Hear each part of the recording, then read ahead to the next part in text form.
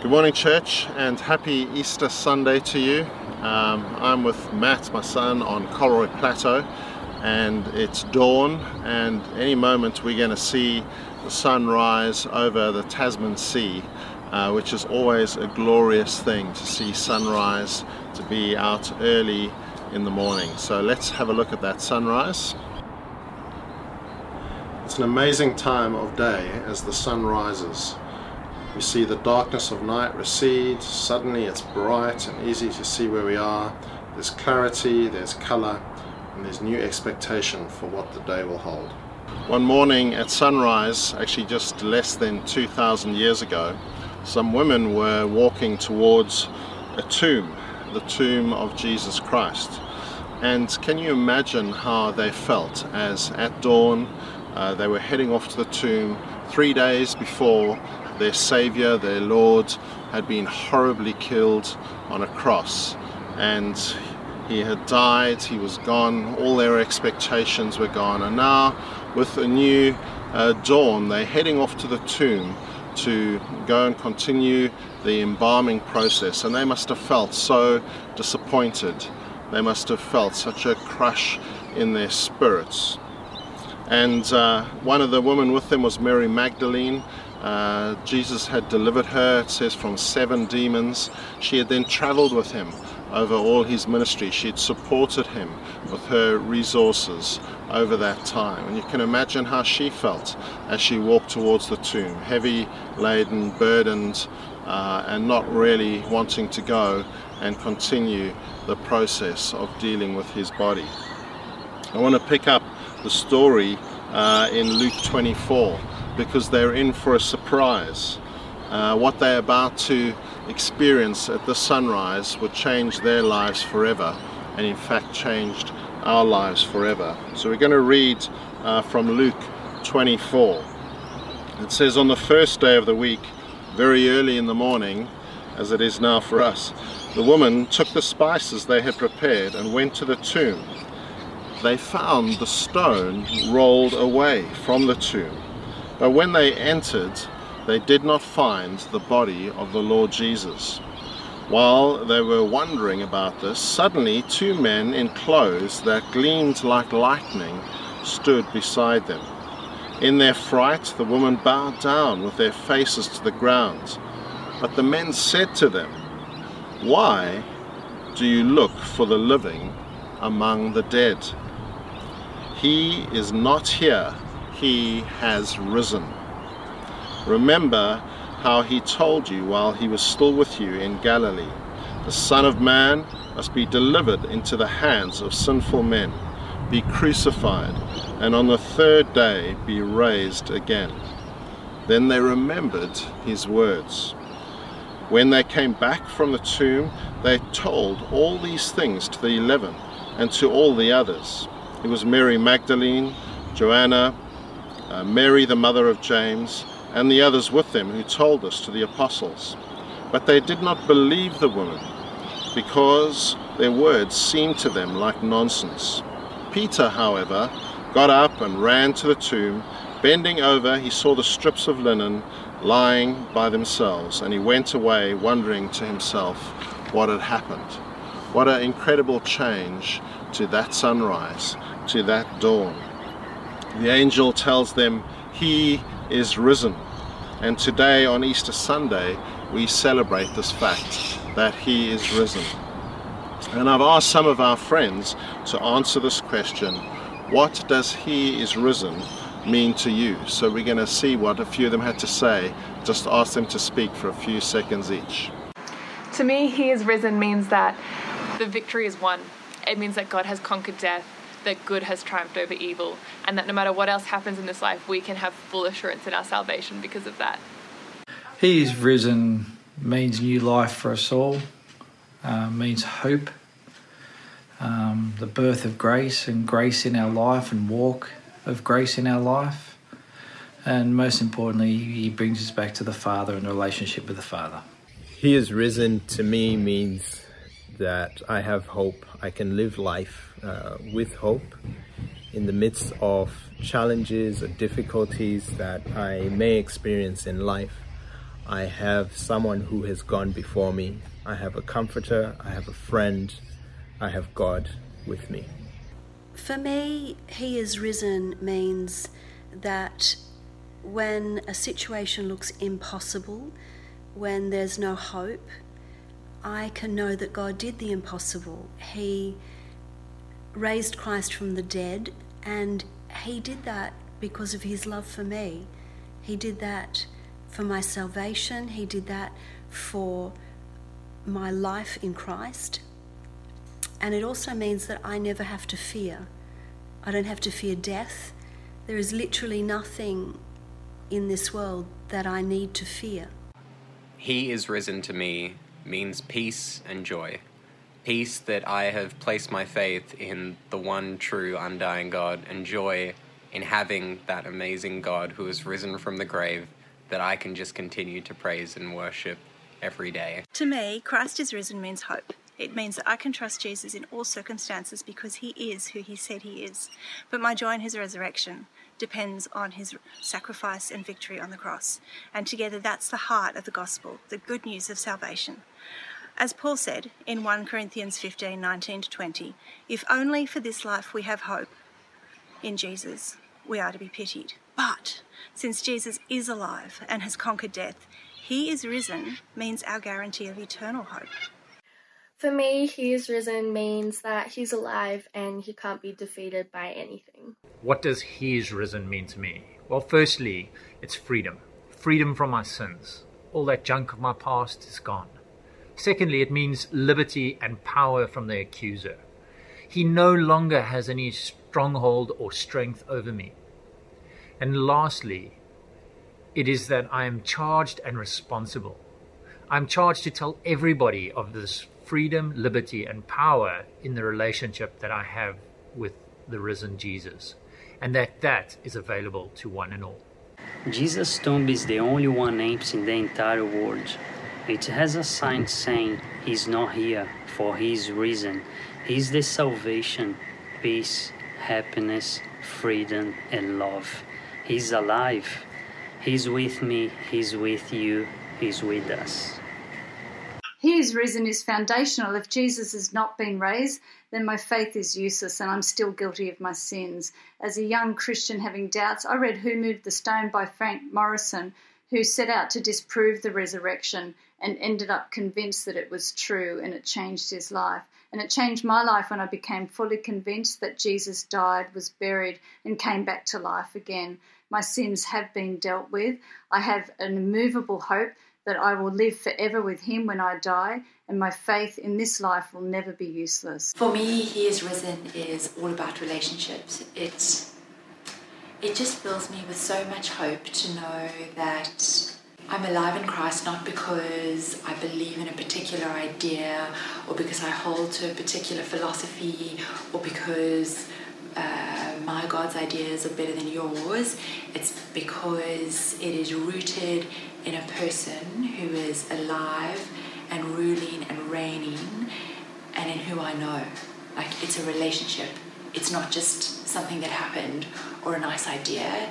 It's a relationship with someone that I really know who changed my life forever. It helps me know that He is risen, and all that stuff that I hate about myself or that I think about myself is dead. It's dead in Christ, and I'm found alive in Him because He loves me. When Jesus died on the cross at Calvary, Satan thought he had won. Finally, he had defeated the living God. But then, He is risen, and everything changed. Death is defeated. The King of Kings is alive, and we will live with Him forevermore. That's awesome. Thanks for sharing, everyone. Well, I've been really struck by the question that the angel asked the women. The angel says to them, "Why do you look for the living among the dead? Why do you look for the living among the dead?" And so often I think we look for life in the wrong places. I want to ask you, where does your hope come from? Where does your satisfaction come from? Where does your meaning come from? We always have a choice where we look for these things. What kind of places do we look for them? But in reality, the only lasting and fulfilling answer is found in the living God. Everything else that we might look to for meaning and purpose is actually short-lived. Whether it's money, jobs, power, all these things will not last.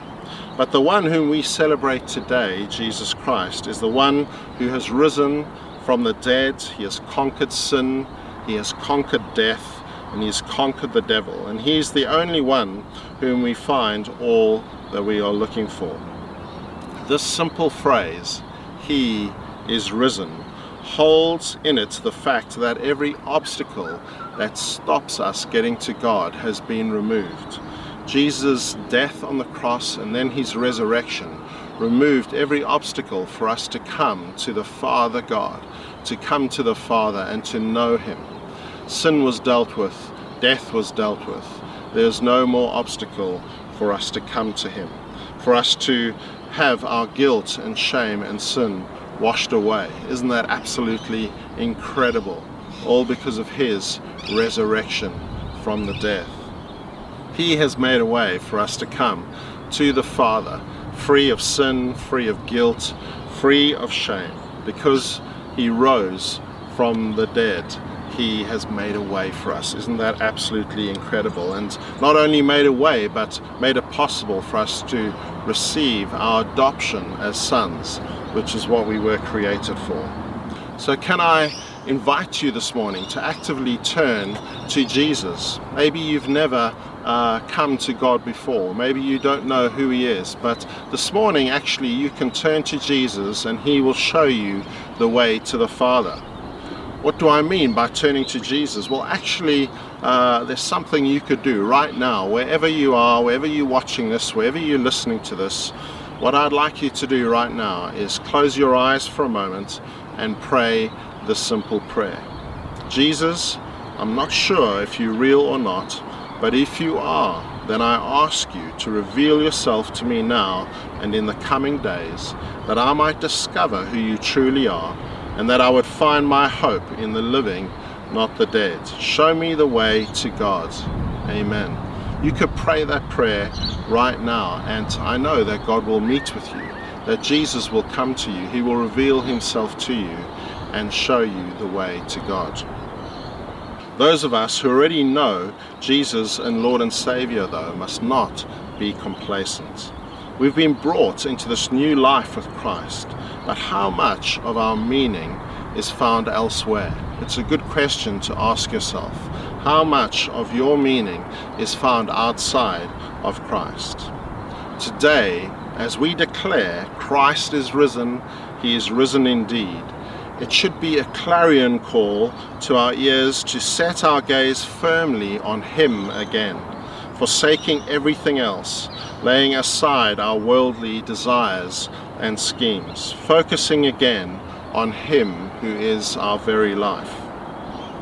I believe that today, Easter Sunday 2020, in the midst of these unsettled and challenging times, God is calling us, his church, to a recommitment to holiness. I really felt him impress this on my spirit. He's calling us, church, to a recommitment to holiness.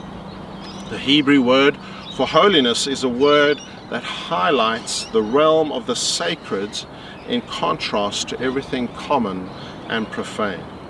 We are called to be a holy people, a people set apart for God. This means that every one of us has a calling in God. You have been chosen for such a time as this. You have been chosen for his purposes. In him we live and move and have our being, as it says in the Bible, and in him we find our purpose and fulfillment. I believe that today, as you rededicate yourself to God, you're going to know a fresh sense of his purpose and calling on your life. Look to the living God and put aside everything else you have been relying on and let him call you again. He may remind some of us of specific callings that he's placed on our life in the past. There might be things he said to you maybe years ago that actually it's time to dust off, take off the shelf, and let him remind you of those callings. Let him remind you this morning of what he said to you in the past. Let him remind you this morning of the purpose that he wants to call you into. For others of us, maybe this morning he's going to whisper something fresh into your ear. Maybe there's going to be just a stirring in your heart again for things of God. Maybe there's going to be a stirring again to actually come and lean into God in a new way. Maybe it's just going to be a change of posture, saying, God, I'm here for you. I'm setting aside everything else and my focus will be on you. I want to be someone who is set apart for your purposes as you've called me to be. Jesus teaches us to pray this. He says, pray, your kingdom come, your will be done on earth as it is in heaven. And we are his holy ones. We are the ones that are meant to usher in his kingdom. We are the ones he uses here to see his kingdom come here on earth as it is in heaven. So let's be that set apart people that want to see his kingdom come. In the story we read from Luke, we see that when the women go back to tell the other disciples, many of them do not believe. They say their words seem to them like nonsense. Maybe you think this seems like nonsense. But actually Peter got up and ran to the tomb. Isn't that incredible that it's Peter that does that? Peter, who only days before had denied Christ. Peter, who had said, I don't know who he is. I don't know who this group of people are. He is the one that runs to the tomb to go and see what is happening. What a great picture of exactly what Jesus' resurrection means for us. Because of his triumph over sin and death, our denying of who he is and our disobedience is dealt with. It's washed away and we can run right into the arms of God. So you have no reason to discount yourself this morning. You have no reason to say there's no call of God on my life. Actually, you have been chosen. You may think you failed. You may think you aren't worth very much. You may think you don't deserve another chance. But the grace of God that was won for us by Jesus as he died on the cross and rose again, that grace reaches out to you this morning and says, I have made you a holy one. I have made you perfect in God's sight as you stand in Christ, raised up into heavenly places. So we have no reason not to press into the call that is on us. We know the Bible tells us that nothing can separate us from the love of God. Romans says, neither death nor life, nor angels, nor demons, neither the present, nor the future, nor any powers, neither height nor depth, nor anything else in all creation will be able to separate us from the love of God that is in Christ Jesus our Lord. Isn't that incredible that we have been made holy, set apart, that nothing can separate us from the love of God? I want to read to you a prophetic dream that a lady in the UK had just a week or so ago, and she sent this dream to Terry Virgo, who sent it on. This was the dream.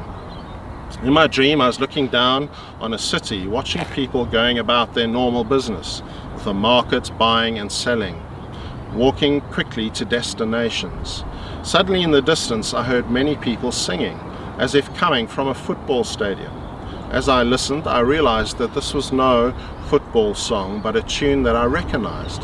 I couldn't place it immediately, but then I realized that it was the musical rendering of the Lord's Prayer, a beautiful rendering rising to an amazing crescendo at the end. As I watched, I saw that all the other people milling around had also heard the singing and had stopped what they were doing and were listening. Then amazingly, they all started joining in with the singing, quietly at first, and then louder and louder, and raising their hands in worship, there in the street until the song ended in that crescendo. Then a hush fell on everyone, and all became quiet in a spirit of silent prayer. Then the scene faded. She said, I know that you, Sister Terry, and many others are praying very much for revival at this time, and felt to share this with you as a possible foretaste of the future. I believe that this morning, that as we come to God, all in our homes spread over Sydney, but as we come to God this morning, as we rise up as His holy people, that as we declare again that He is risen, that He is the one who is above all, who rules and reigns over all, that we are going to see God's kingdom come in increasing power among us. I really believe that, church. This call to holiness, this call to be set apart, means that He is going to fill us afresh with His power. The Holy Spirit is going to come on us to give us all that we need, to empower us, to give us boldness. And as we declare who Christ is this morning, that He is risen indeed, we're going to know the power of the Holy Spirit's coming upon us. And that is going to lead to a growing transformation of our city. I'd like you to take a moment now to let the Holy Spirit reaffirm your calling to holiness. Remembering that holiness is not just about not sinning, it's being this people set apart, called to for His purpose, called to press into all that He has for you. Now, I know some of you are at home with kids and in the noise and craziness of little kids, and you might not have a silent moment to reflect. But God actually can meet you even in that. It's no problem for Him at all. Wherever you're watching this, He can meet with you. But I also want to ask you to take a moment, maybe later in the day, when you can draw aside and just sit with God, allow Him to speak to you, allow Him to call you afresh as His people this morning. As we celebrate that He is the risen King, allow Him to call you.